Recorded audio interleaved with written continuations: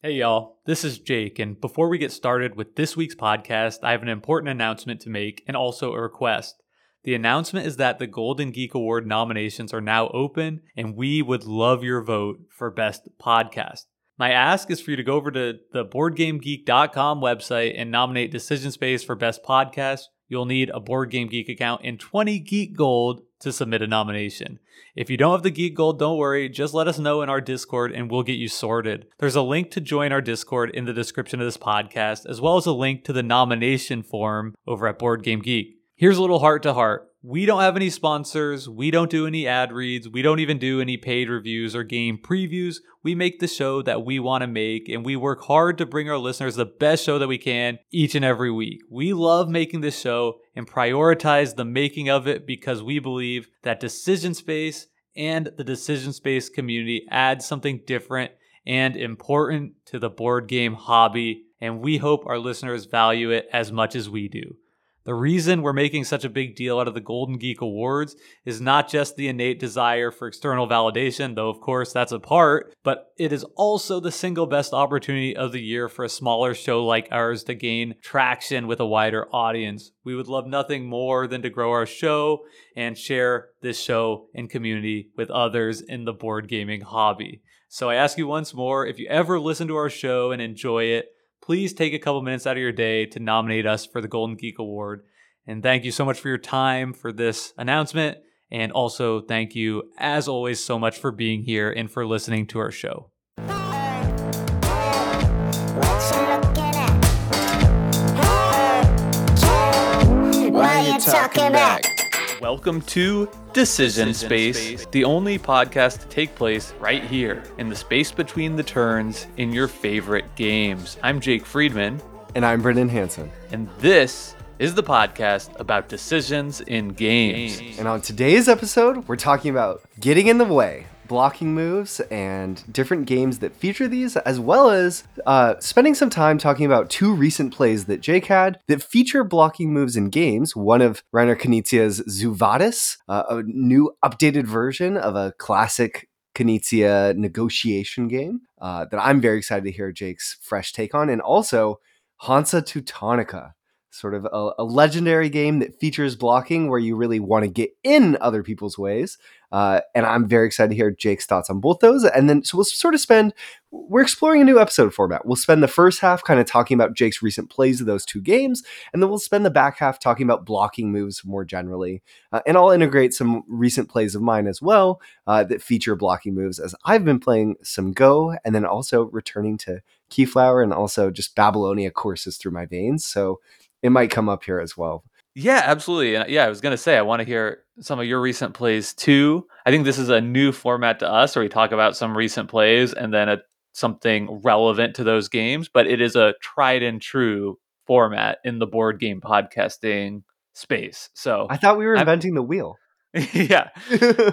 This week, the wheel, next week, fire. But yep. Brendan, I think we have just a little bit of housekeeping. Do you want to jump into that? Yeah, speaking of fire, we always love when people leave us fire reviews on whatever podcasting app you listen to, whether it's Apple Podcast or I think on Spotify, you can just rate the show. That goes a long way too towards getting the word out there about Decision Space. So I'm going to read a review as a way of saying thanks to someone who left a review for us. So this review is called Great BG Analysis and comes from Sassier Rabbit. Brendan and Jake do a great job of dissecting games and calling out what makes them so special. Love hearing their weekly thoughts on the games they're playing, especially because they manage to cover such a wide range of games, new and old. It helps that their humor and banter keep the conversation engaging throughout. Definitely worth a listen. So thanks so much, Sassier Rabbit, for that review. 10 out of 10 review. Oh yeah, we got to review the reviews. 10 out of 10. 10 out of 10. Yeah, well done. And that's a great transition back into our episode because Sassier Rabbit is a friend IRL in real life that I actually met through this podcast in a kind of roundabout way. And we have sort of created together a weekly gaming group, a game night, which is super exciting to me. And actually, this might be surprising to some listeners, but since we've been doing this podcast, this is kind of the first time that I've had a weekly opportunity to game with the same folks. I sometimes attend an every other week one, or we'll just have friends over randomly, of course, to play. But yeah, I have a game night happening every Monday night, and that has been super fun.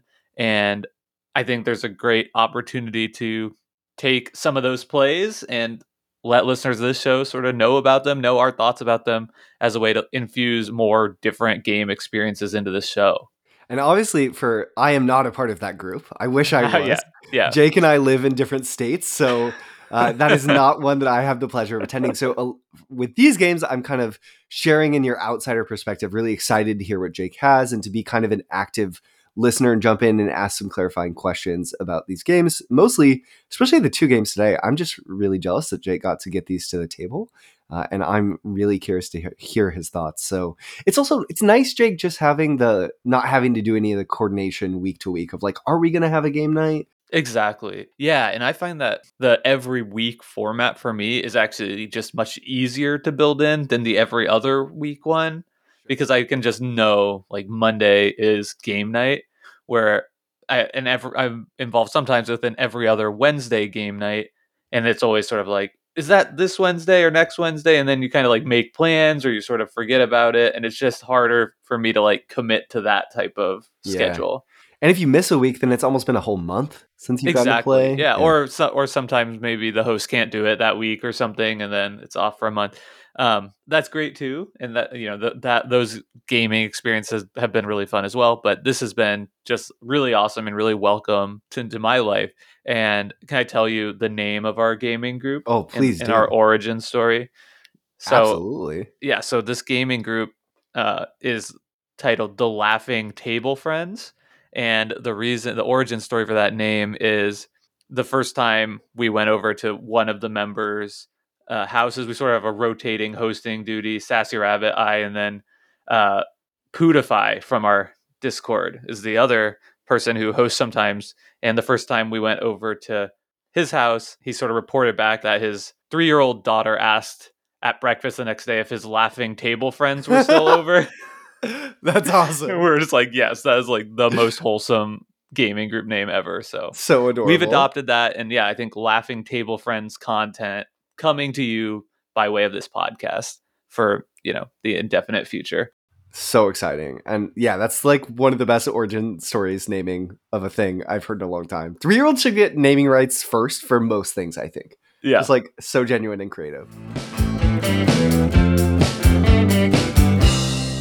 So let's dive in though, Jake. Which game do you want to talk about first? Hansa, Vadis? Hansa, Vadis? What's it gonna be? Yeah, I don't know. What do you want to hear about? I don't have a strong Okay, preference. let's do Hansa first. Okay, I, Hansa first. So Great. Hansa Teutonica is a game that came out for the first time in 2009 from Andreas Steding. You might also know Andreas Steding from his design Gugong, which is a popular game that has come out more recently. But I would say, Jake, that Hansa Teutonica it's one of those rare Euro games with a shared player board where everyone's interacting in that shared space. And it's in recent times, I think it's really been elevated to one of the sort of cornerstone classics in people's mind of the like shared space strategy Euro game. So, and this has Yeah. been bolstered somewhat by a new big box edition that came out that has some like extra maps. I've never played it. You have. What did you think? And I guess what's the game? Maybe we can do a quick overview of the game itself too. Yeah, so I can talk just a little bit more about how Hansa Teutonica works. And we did play the big box edition of the game, though we just played the base game version of that big box. And I think that's sort of the main edition that's running around these days that people are likely to encounter. So in Hansa, as you mentioned, it's a Euro game and it's all about building routes between different cities in Germany. So between any 2 cities on the board, you will have between 3 or 4 slots for you to place a cube. And once all the cubes have been filled in of your player color, you get some kind of benefit. If some of the buildings trigger like a special, they're sort of like your upgrade. You can increase the power of one of your actions, and I think there's like 6 different actions involving how many pieces you can put out on the board, how many of the pieces on the board you can move, how many actions you get in total. So that's a hugely powerful one, increasing from 2 to 3 actions early on. It's like that's a 50% increase in action efficiency. And others give you just ownership of the city block, meaning that anybody who completes that route moving forward, you will get 1 point from that. So Huge. while getting an extra action efficiency is hugely important, maybe it's even better to Mm, early on take control of that city so that anytime any player upgrades their action efficiency moving forward, you get a point for it. And this is a game that I think roughly the end of game triggers once somebody reaches 20 points, I believe. And then there's some end game scoring. So total scores are going to be around 40.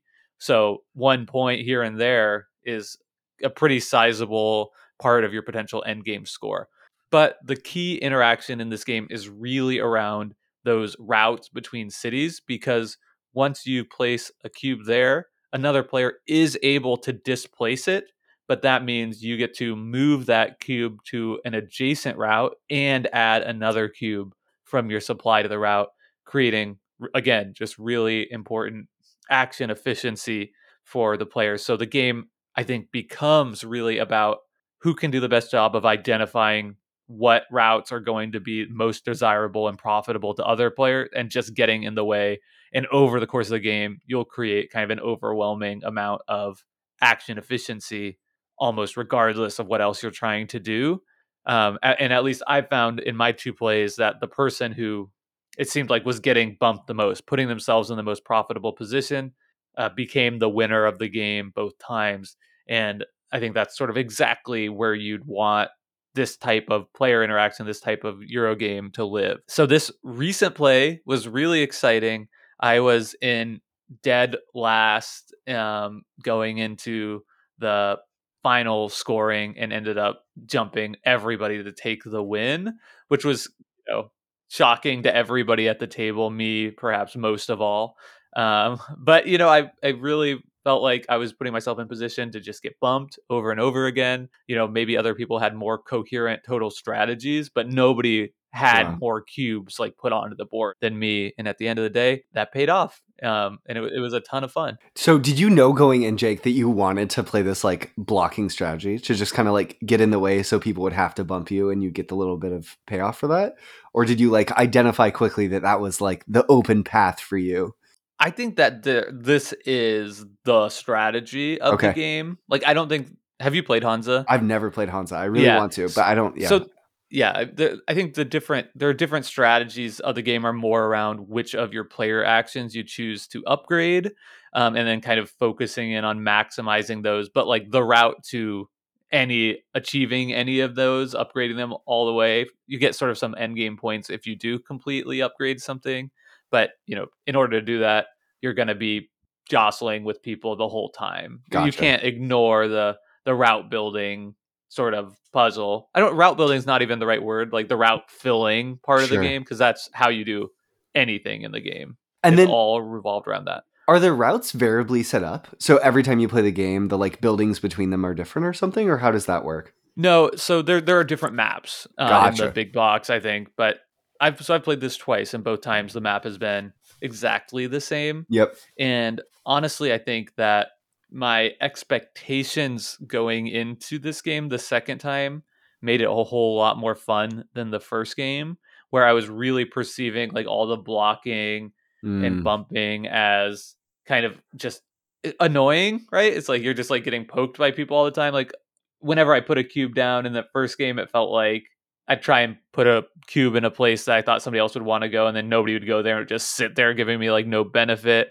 Or whenever I was trying to complete a route, it would get my pieces would get bumped out and I wouldn't be able to get it. And I think I wasn't able to even get the extra action efficiency until halfway through the game. yeah. And so I just fell way, way, way off the pace. So this time I sort of realized that I, I was focusing much more on just trying to, rather than like, I really want to complete this route, just like putting my pieces in the most annoying places possible, Sure. right? If somebody already has like 3 cubes down on a route and they just need one more to complete it, like it's really likely they're going to block you there Sure. or bump you rather. Yep. So just trying to find those as much as possible. I think my first move of the game was just putting one cube on. So some of the buildings have two paths to it. Like you could approach from the east or the west type of deal. Yep. So I put like one on the east and one on the west route to that extra action. It's just like somebody's gonna be bumping me here right away, and Interesting. let's like get it going. And yeah, so I mean, what was your question? Sorry, it's early. No. I was asking about variability, but it sounds like so much of that is just the way in which you approach building out those early routes sort of organically creates variability in the way the Yeah. play plays out. And then what someone does in response to what you do is really where the true variability comes from, Yeah. at least on that base map, which everyone seems to love. It was so important approaching this game. It's like just trying to change my mindset. It's not annoying when you get bumped or whatever, or somebody goes in a space that's like you need to bump them. It feels great. That's actually like the fun part of the Yeah. game. Interesting. You know, and if you can go into the game realizing that and appreciating that this is just like the ultimate game of passive aggressive cube placing, then you're probably gonna have a good time. Whereas I could see some people finding it more just kind of like, I can't do what I want, you know. It's exactly the type of game where you can't say this is going to be my strategy going in and just do that. Like I'm just going to force Sure. maxing out my action thing, because if people are blocking you from doing that over and over again, it's just not going to work for you. So you really have to let the game come to you in a way that I think can be satisfying and it can be frustrating. Is it fun on both ends? Like, do you have fun being bumped and blocking other people? Is that sort of the thing that kind of is elevating Hansa for you? Is that Getting bumped is like the best thing in the game for Yeah, me. sure. Like every time I got bumped, I was like, oh, like don't mind if I do, you know, Sure. because you're getting like a double action basically. Yep. Like, and it's on somebody else's turn. It's great. It feels awesome. I think the things that feel bad are when Having to bump the someone. worst thing is when you put down a piece thinking that somebody's definitely going to go for this, and then 12 rounds later around the table it's just like sitting there and nobody else has tried to go for that route at all. There can be a big sunk cost fallacy thing here too, where like Tyler and I both had one piece on a route that was desirable to both of us, and both of us like wanted to get bumped, so just like nobody ever advanced that, so we were basically just like down a cube for like 75% of the game, because Love it. so that can feel annoying, and it also can feel bad getting blocked, right? Where it's like, Yeah. okay, great, I have two down here, and then somebody put a merchant down. So there's two types of cubes. Most of them are just cubes, but there's like these little tiny cylinder pieces too that are just even more difficult to bump. Like when you bump somebody, you have to pay one extra cube to place yours down. So like not only do they get an extra cube, it's sort of costing you one. Yeah. And if it's a merchant, it costs you two. Ouch. So that can be like, you bastard. Yeah. So getting blocked isn't fun in this game. It's really No. being blocked and being bumped is the joy. Yeah, being the blocky and the bumpy. Yeah. For sure. That's where you want to live. Which I think is true of most blocking moves in most games, as we'll kind of get into for sure. Definitely. So normally on the show, Jake, you know, when we're talking about games outside of the like recent plays episodes, which I guess this falls into somewhat, we might play a game 10, 20 times before giving our impression. You're 2 plays in. Do you think this is going to be a regular rotation game for the Laughing Table Friends group? I think that the Laughing Table Friends group will not have regular plays. Games. You're just going to play all the games. It's just too many like board game enthusiasts. You know, it's the kind of thing where it's like if, you know, 4 of the 5 people are all, I don't know how many games, like everybody has like 100 games at least, I would guess. Sure. You know, and when you've got like 500 games in your shared collection, yeah, you're probably just not going to return to one that much. All you're going to do is play Babylonia. Yeah, exactly. But that's not really your question.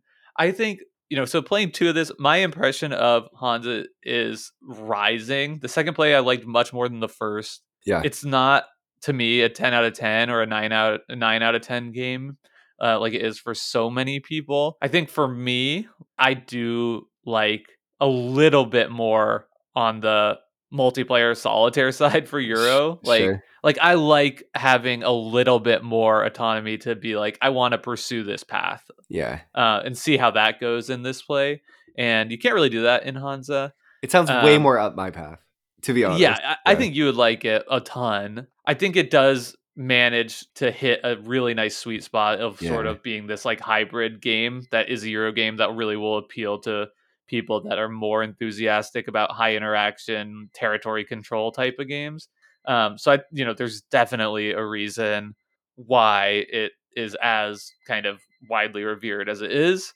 So I'm not trying to take anything away from it. Just for me personally, it's probably more like 7.5, 8 Sure. range, which is good. Yeah. Yeah. I think I would play it again, given the opportunity, but it wouldn't be my first choice. Totally. It's kind of where It I'm is at a right now. 14-year-old game, so it's pretty Yeah. good. Also, Yeah. just one final question. How long were your plays? About an hour? A little longer It's than like an that, hour and a I'd have half to length guess. game. Yeah, Yeah. probably 90 minutes. Yep. And both of those were 4 players. 4-player games. That's pretty zippy for a 4-player interactive game. Yeah, I'm trying to think. It maybe 2 hours even. Okay. 90 So that's to 2, I would say. okay. Interesting. That's helpful.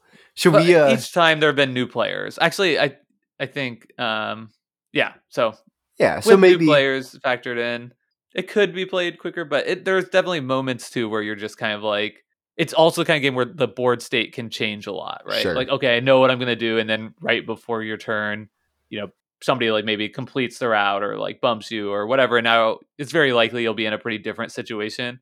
So as simple as the mechanisms are, it's difficult to pre-plan fully, making it maybe just be a touch longer than you'd think. Sure. That makes a ton of sense.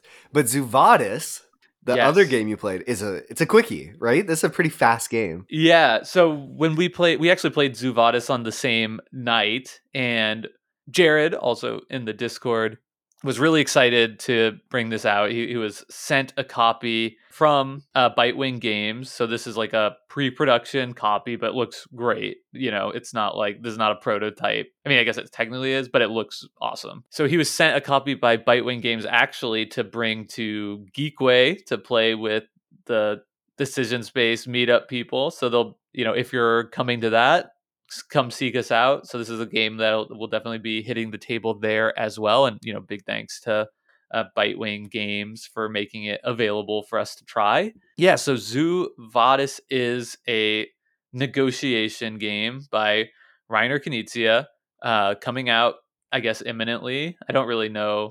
I'm not a good journalist, so I don't know if there was like a Kickstarter or what for this, but maybe it's just coming to retail. There was a Kickstarter. Okay, Yeah. that's right. So there was a Kickstarter, but probably it'll be available at retail too. Yeah, I'm sure. Anyway, so this is a negotiation game where each player plays a different animal species in a zoo, and you're trying to move up several different pathways. They're kind of like routes to the top of the board. So you'll start with your pieces sort of just in your general supply, and then you'll have to add them to spaces at the bottom of the board.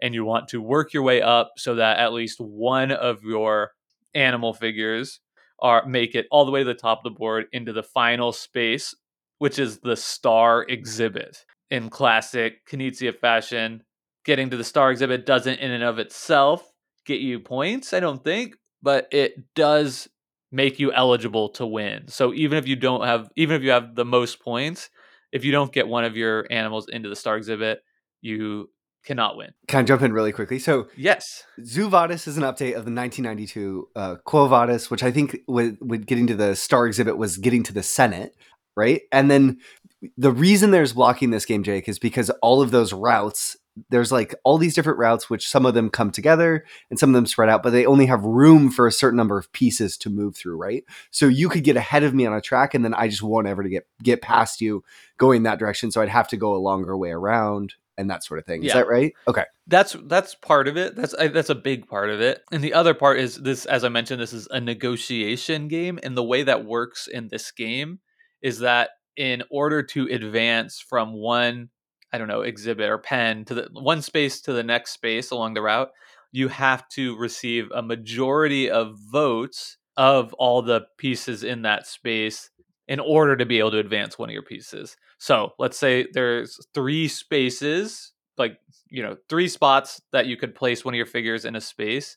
If you have 2 of your figures in there, you're good because you can vote twice for yourself. So 2 out of 3, that's a majority, you're in.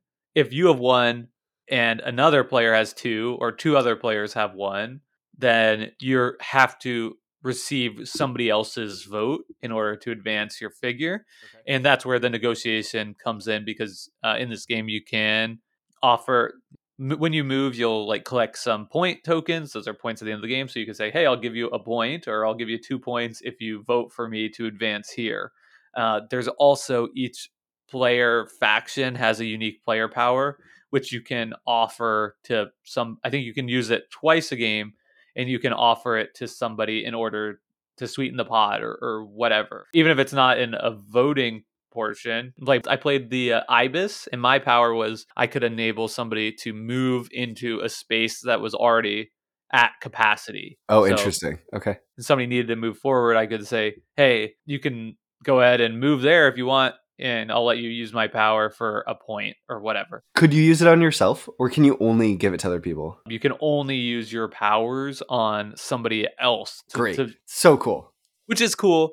That was actually one of like the small nitpicks I had with the game, which was, and I should like caveat, asterisk, asterisk, because we played this once, and when we played it, we were sort of in a rush situation. So we all collectively agreed, like, hey, we want to like learn this game, and we're gonna play it fast because we were trying to get it done in 30 minutes.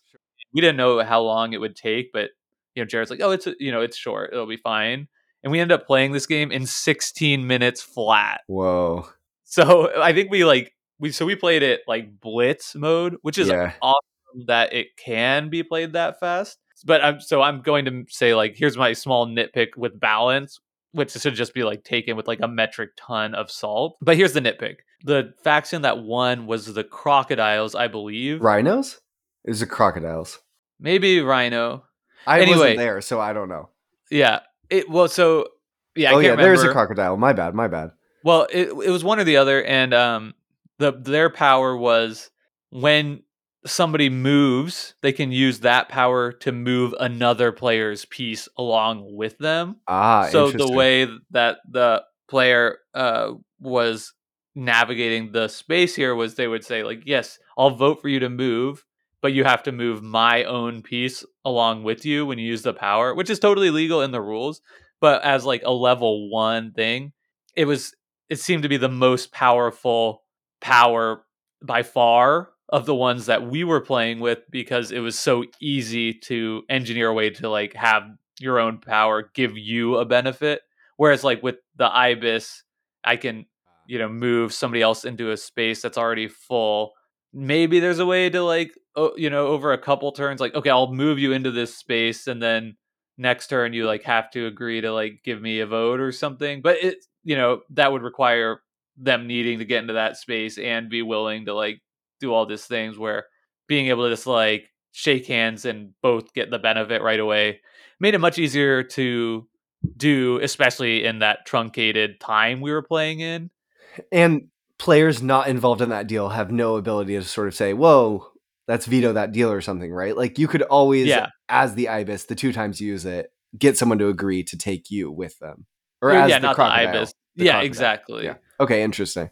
And it's also should be said, this is a pure negotiation game, so like the meta is going to change fast. Yep. So players could collectively agree, just like, hey, the crocodiles aren't going to win this game, Yeah. Because like that would be totally within the power of the players to say, like, hey, nobody's going to vote for them, right? They're going to get stuck. There's nothing you could do individually as a player to like outwit if the table was against you in that way, which I'm not advising either. But I just think like we didn't realize in that first super quick play that we were just giving everything to the crocodile player. Yeah. I think not only were we, it's kind of good to be able to use your power in the first place, because when somebody uses your power, I think you just get a point or two like as automatic from the bank. Right. And the crocodile player was getting like, so they get the 2 points. They were like, I'll let you use the power. You have to give me a point and take me with you. So they were just engineering these super lopsided deals. Yep. That were difficult to identify in that first play, as how much they were getting. So next time we played the same group, it would be like, whoa, probably we shouldn't be giving them everything and also more. And a point. Yeah, totally. Yeah, exactly. But I do think my suspicion is that like that faction will win a lot of first games that they're involved in, just because of how like on its face powerful it is. That's very interesting. Yeah. So I mean, it was fun. I can't really say more than that, just because of how strange the play was. Negotiation is so not my cup of tea in general. And this is a negotiation game. There's no getting around that. I the thing that always strikes fear in my heart with negotiation games is that it's just open ended, right? Like I don't want to be sitting at a table and where somebody is like, yes, now I have the gavel and I'm just gonna like hold court for 5 minutes trying to get the best possible deal from everyone around the table. I think this game is simplified enough that you probably don't have that cropping up too much, but that's baked in here. I like the fact that we chose to play it so quickly, and maybe instead of like 16 minutes, like 25 minutes would Would have be been a good. Yeah. sweet spot. Yeah, but we were sort of talking about like next time we'll give this game more of a deliberate play where we can actually think through it a bit more, explore the decision space a bit more. And then we thought about bringing it out last week when we had 30 minutes to play something, and we kind of opted against it because I don't know. I think there's just some interesting tension between sort of a filler wait and like time spanning game that also features negotiation, which is like inherently variable. Yeah. It seems like maybe this is the kind of game where whatever group is playing it, there's like an equilibrium of the right amount of time for it to exist in, and maybe wanting it to play fast is not quite going to end up being the best version of what comes out of it. Do you feel, Jake, when you're playing it, do you feel like if you played it again, you have enough tools to negotiate with, and that ability to sort of, so much of negotiation games are about like a shared assessment at the table, right? Like everyone's reading the board together. You all have different perspectives on maybe who's in the lead, and then you're trying to use ambiguities between that shared assessment or differences in that shared assessment to try to carve out value for yourself. Do you feel like Vadis gives you the tools you need to kind of make interesting deals? Yeah, I do think so. It definitely feels like it's skirting that line Sure. between being like, I have a lot of agency to make a deal, which can be bad, as I've already sort of expressed, right? Like too much ability to negotiate that can just like increase the time. Yeah. So you definitely have blunt tools for it, but I think there is enough going on because not only do you have your powers and points, there's more you can do on your turn beyond just moving your player pieces. Mm. There's a farmer, or not farmer, it's a zookeeper piece that can move around the board that makes it free for anyone to advance down that path. I think without a vote. I could be getting that wrong, but some benefit if you advance through the farmer space. I think it's that. Like you can move without a vote, which is interesting, right? Because again, it has the same sort of dynamic where it doesn't really work for helping yourself, because if you move it into a space that you're in, then probably somebody around the table will get to take advantage of it before you. Yep. You're kind of helping somebody else. So it's more of like, again, a negotiation piece. Like, okay, maybe I can't broker a deal to help advance my game, but hey, I'll move this. You're up next. What do you give me if I move this farmer for you Right. to help you out? And then there's also these neutral pieces, the peacocks, which I guess Are new. I can't verify this, but Jared said these were inspired by Renature's Oh, interesting. Okay. neutral pieces, and those just can sort of just move just to block space Gotcha. in different pens, and also they can go all the way up to the star exhibit. So Wow. if a peacock gets in there, that means somebody's for sure not getting in there. If two get in there, then two people aren't getting in there, which is what happened in our quick game, our truncated game, which was the game ended. So I think it's like when the fifth. I think there might be different by player counts. We were playing with 4, and I think the game ends once 5 figures go into the pen. Gotcha. And our ended with somebody moving the 5th peacock into the pen, and it was somebody who like wasn't in there. It was like me and another player both didn't have any animals in the pen and realized like we were gonna lose, so we just kind of like we kind of like handshook and we're just like, yeah, we'll just like, let's just end it here because there's no chance that we'll be able to win, so might as well just stop the game at this point and end our misery. Which is kind of a strange dynamic too, Yeah. where it's like, okay, we're out of it, so let's just like be done. But Yeah. I guess it's nice that you have that outlet anyway. Interesting. This is so much not your type of game, so it's interesting hearing your take on it. I feel like it being quicker probably lends it to being a more favorably, like you being more open to it. I'm definitely interested in trying this one just because I really like negotiation games, and I'd like to have one that's a little quicker. I mean, it's one we should definitely play at Geekway.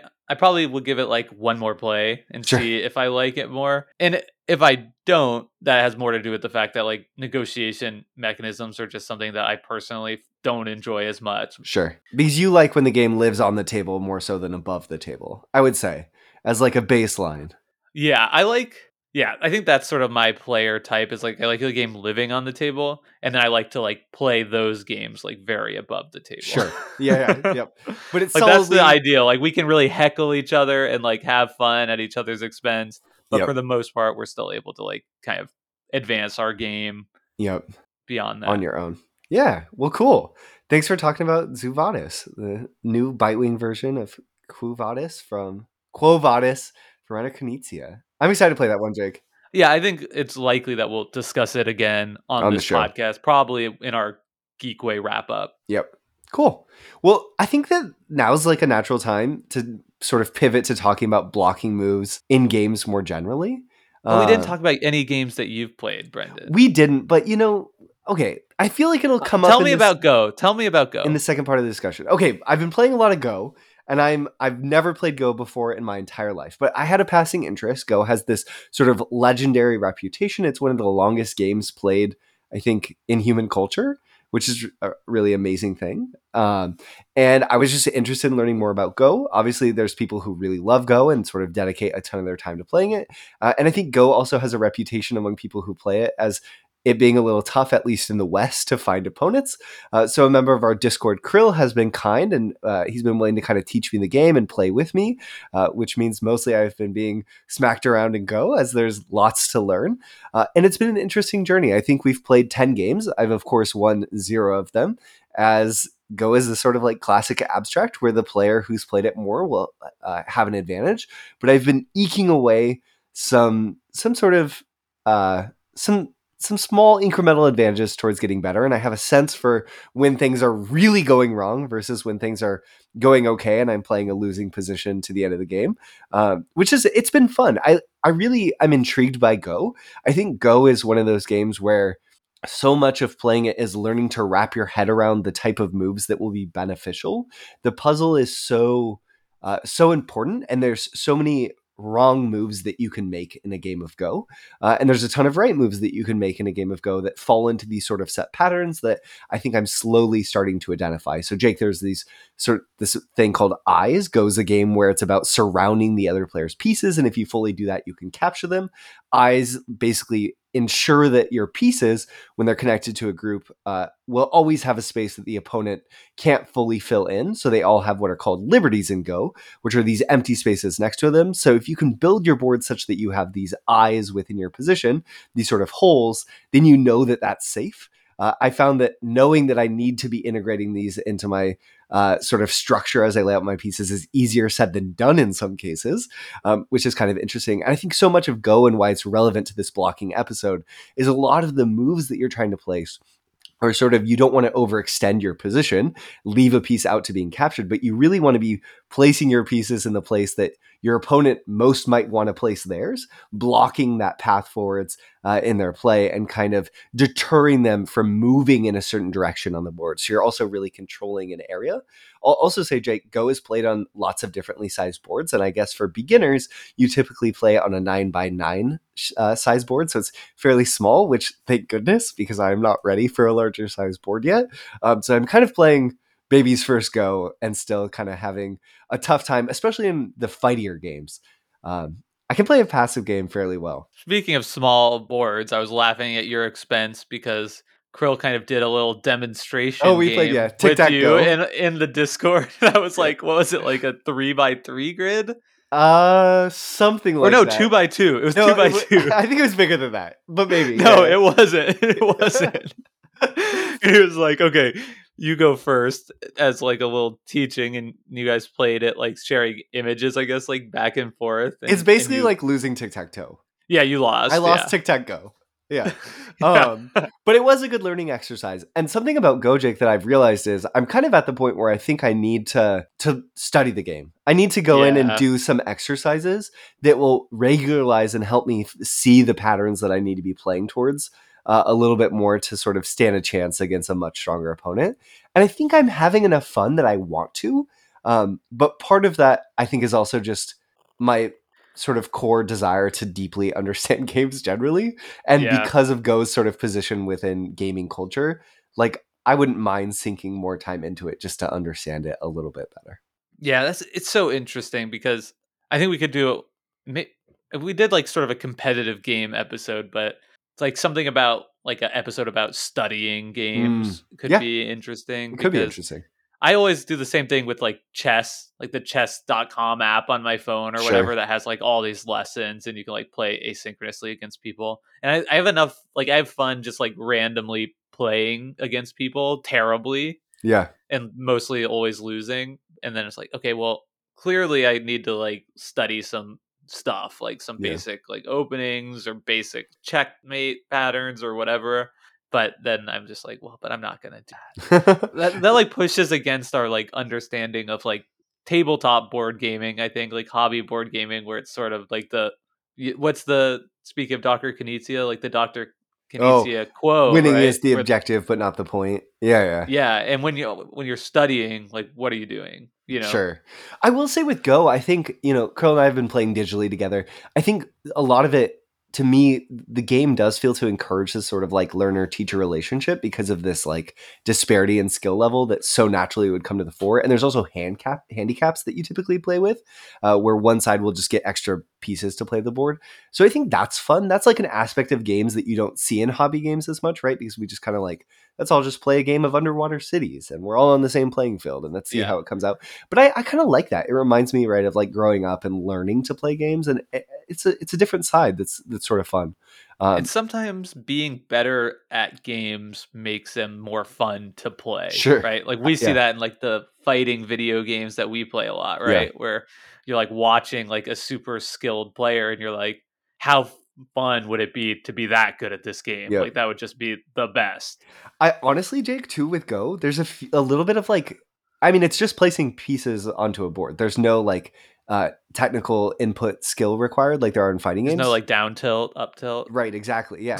But quarter nonetheless, circle, back, BA. yeah, nonetheless, Krill still will play these moves sometimes in certain positions where I can see he's doing something clever, and then all of a sudden I've like had my ankles broken. They're like, "Whoa, how Yeah. did you do that? I just got schmooved so hard." So that's kind of fun too. Like I like so there's great joy in losing a game if you lose it in a way that it's sort of remarkable that the opponent did this neat thing, right? So Yeah, I'm still in that totally. stage of playing and still enjoying it in that sense.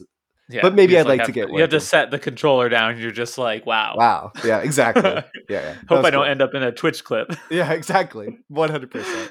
All right. Well, that's been 3 games that feature blocking heavily. Why don't we spend the last 20 minutes of this episode talking about blocking moves, blocking in board games? Maybe we just start with what does the existence of blocking play do to a decision Yeah, space? I love that question. So, one cool thing is, I think about this.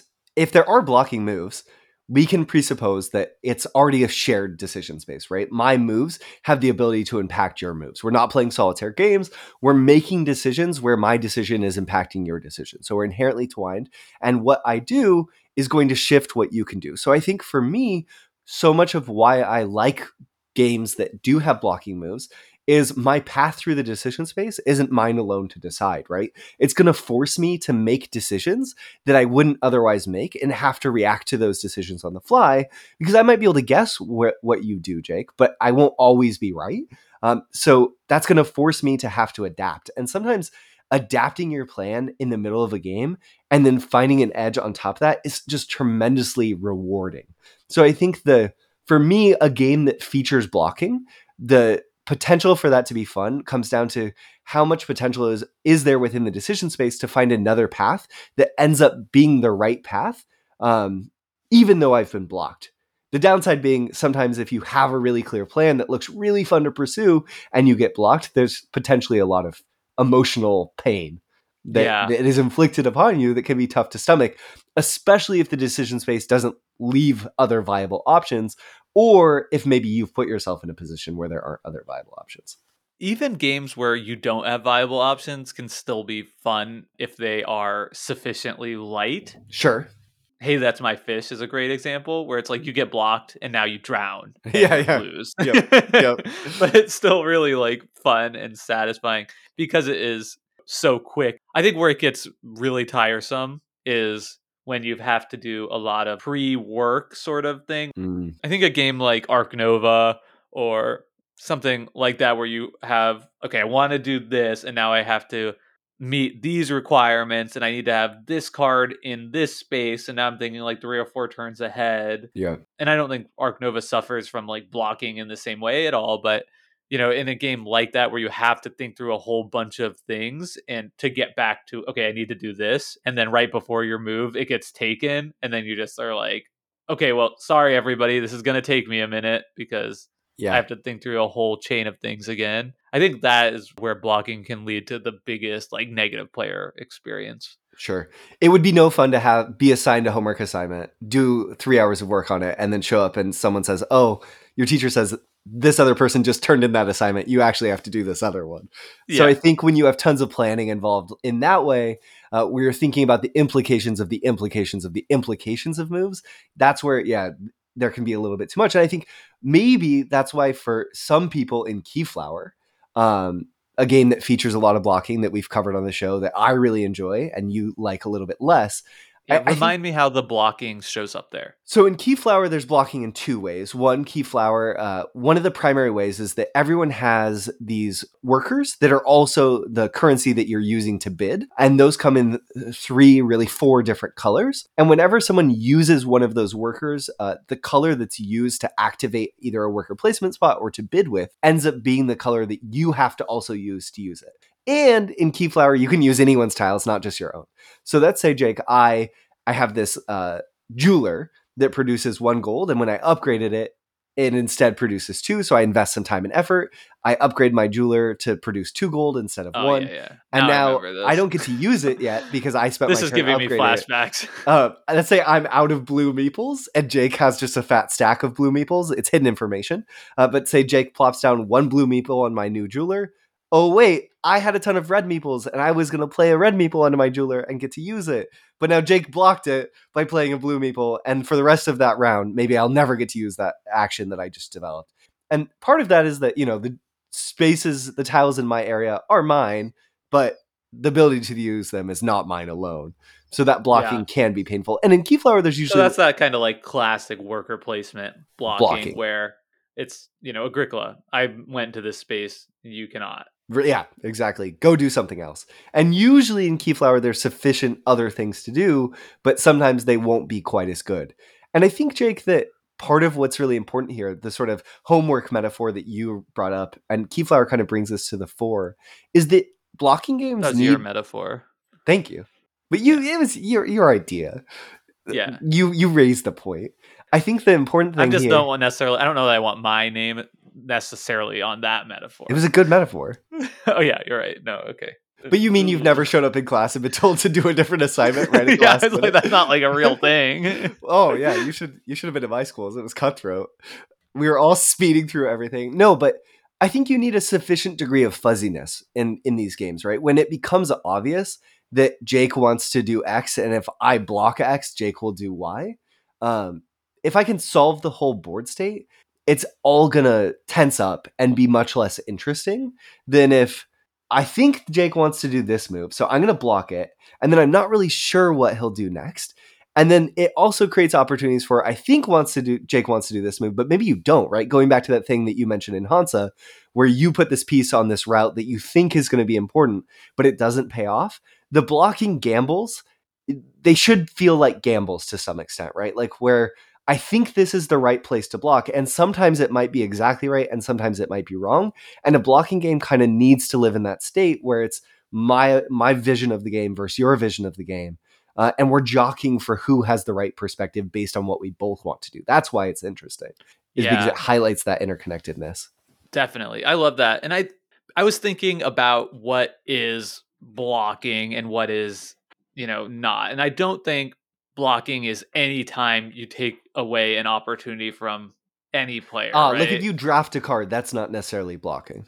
Yeah, exactly. Or, if, let's say, Star Realms or some other Sure. deck building game with like a market of cards. Like if I Hmm. take a card, I don't really consider that blocking in most instances. Yeah. It could be like hate drafting exists, but that to me is like separate from blocking in some kind of small way. So in your mind, blocking, at least in some part, has to do with a physical space.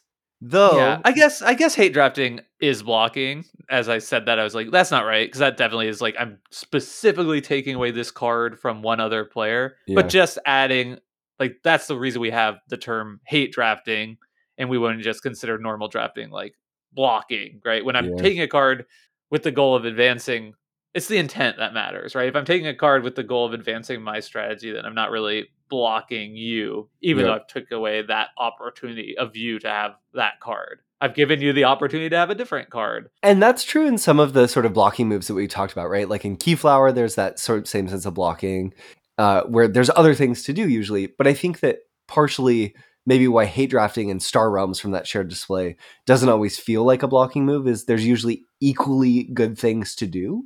Yeah. Like there's true substitutes. Now that I'm talking about it, I think intent matters. You know Interesting. what I mean? Yeah. Like it's difficult to say like any move in abstract is blocking. Yep.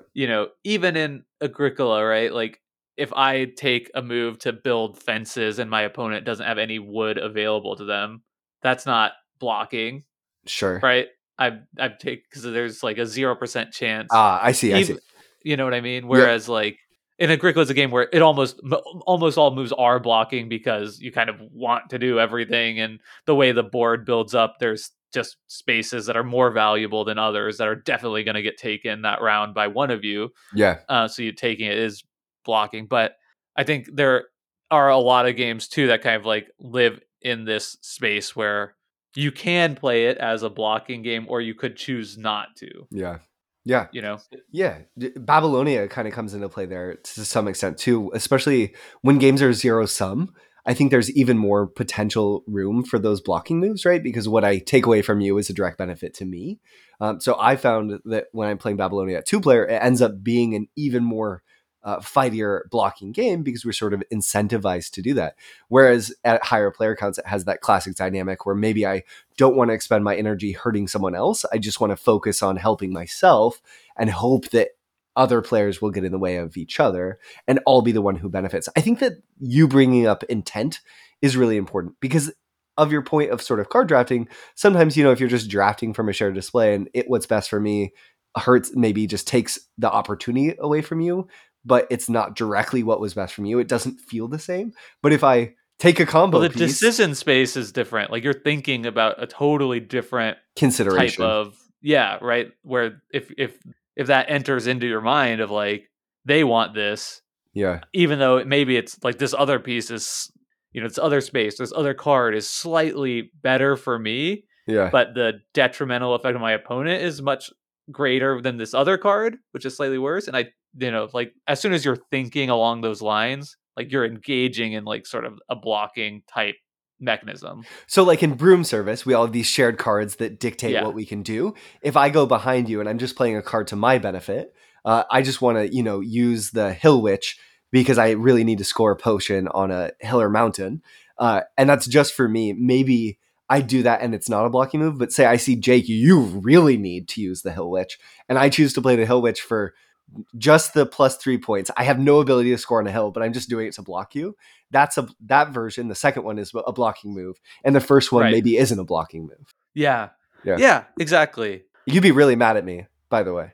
Right. Oh, for sure. Yeah. We would not be talking for like a good 5 minutes. No, Yeah. not really. It's all making me think that like some games are blocking games where other games are not, even if they have the opportunity Yeah. to have blocking or hate drafting or whatever. And I think the distinction there is games that you can't play without entering that decision space. Like Yeah. those are blocking games. That's like, hey, that's my fish. That's Hansa Teutonica.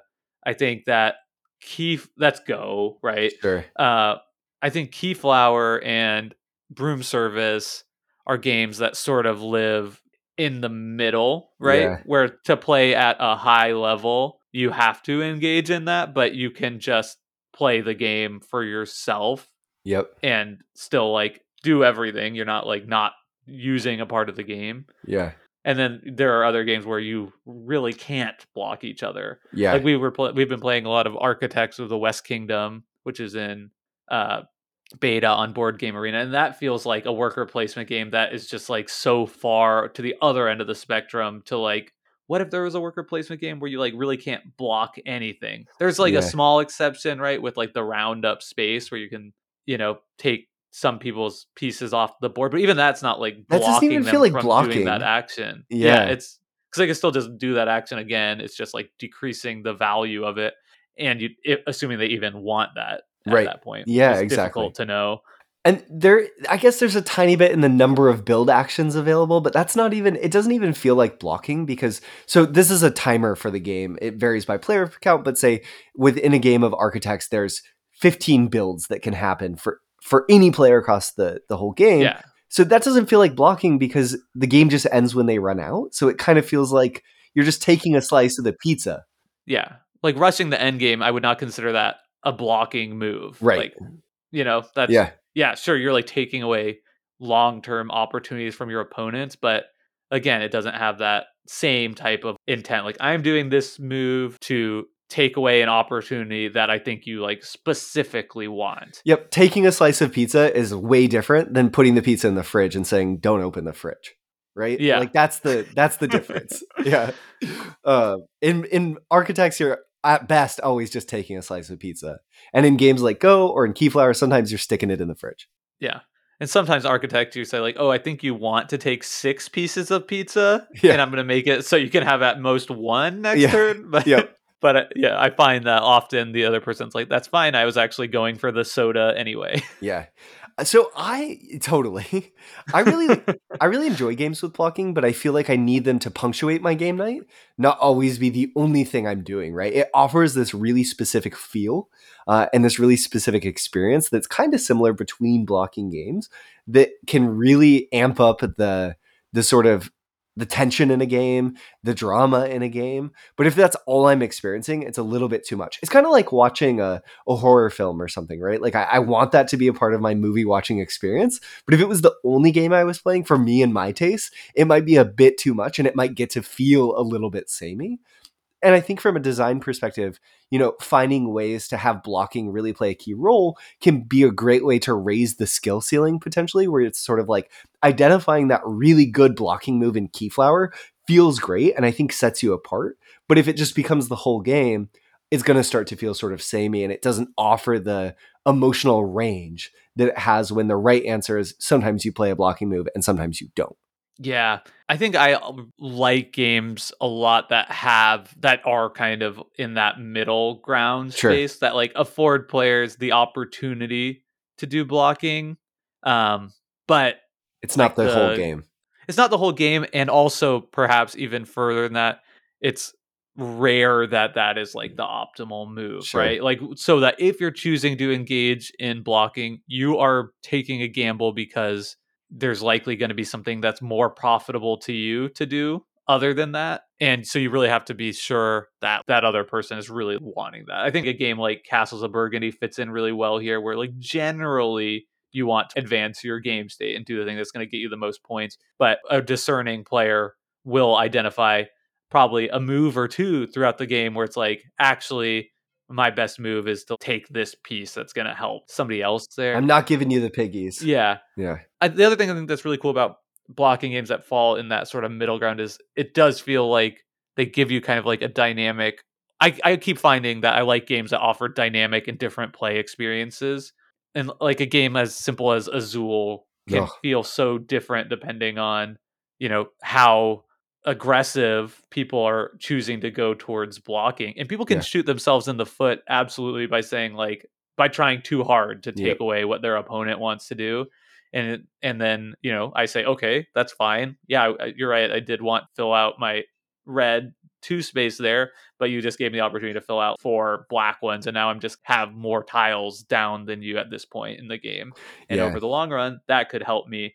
So it really forces you again to strike that balance between advancing your game state and blocking. And I think that, so this is the great takeaway, I think, of this episode for me, and this is a good point to end on, that you've made me realize, Jake, is the reason why playing Hansa Teutonica on a set board, a static board, there's no variability. The reason that works is because of when people block a move from you within your decision space, that's forced variability. Now I have to go do something else. I raised this point earlier, but it really is true that part of the joy of these blocking games is that you can take a game that feels fairly set and fairly static, but every time you play, because of the interaction, you're going to be forced to make a move that you wouldn't make if you were playing the game on the table by yourself, right? I could play Keyflower where I just kind of like spent my meeples, I did a solo building thing, and I could really optimally score something. And the strategies that I use in that sort of toy game version of Keyflower, where I'm just playing solo by myself, are going to be so different than the strategies that kind of come together when I'm blocked from a certain scoring tile or blocked from a certain production tile. And I have to kind of cobble the pieces together. And I think that blocking games can make you feel very creative as you approach the game in a really rewarding way. So that's like the most successful version that comes out of it, is that like forced creativity of exploring the decision space differently, because you have less agency over how you're going to explore the decision space yourself. Yeah, well said. And those trade-offs you highlighted in Hansa are just so key too, because that really distills it down, because every single turn you are really making a gamble about if you're going to block somebody.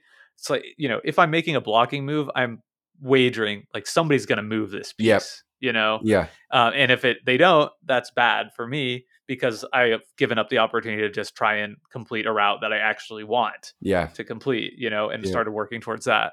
So yeah, that's a great place to live for like a game that's like a pure blocking game. Yeah, good blocking games, you need to have speculation.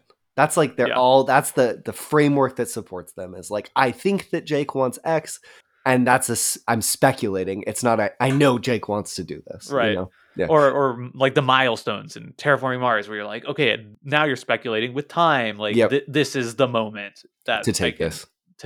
And that's all really fun stuff. Totally. So anyway, this is kind of a new episode format. Maybe we were rambling a little bit there, but I think some interesting conversations to be had. I definitely enjoyed the conversation, Brendan. So thank you for that. And as always, but especially now, even more than others, we'd love to hear what you thought of this episode. So you can let us know in our Discord. That's probably the best place to do it. Brendan and I are, constantly in there checking out what people have to say and discussing games with them. But you can also send us an email to decisionspa@gmail.com, or a note on Twitter @decisionspa, or leave us a review wherever you listen to this podcast, and you can let us know there. We go a long way. Yeah, review the episode within the review of the show. Meta. It's great. Yeah. That would be a 10 out of 10 review. Yeah, exactly. As always, thank you to Hembry for our intro and outro song, Reach Out. And we'll be back next week with another topical episode of Decision Space. Bye, y'all. Bye.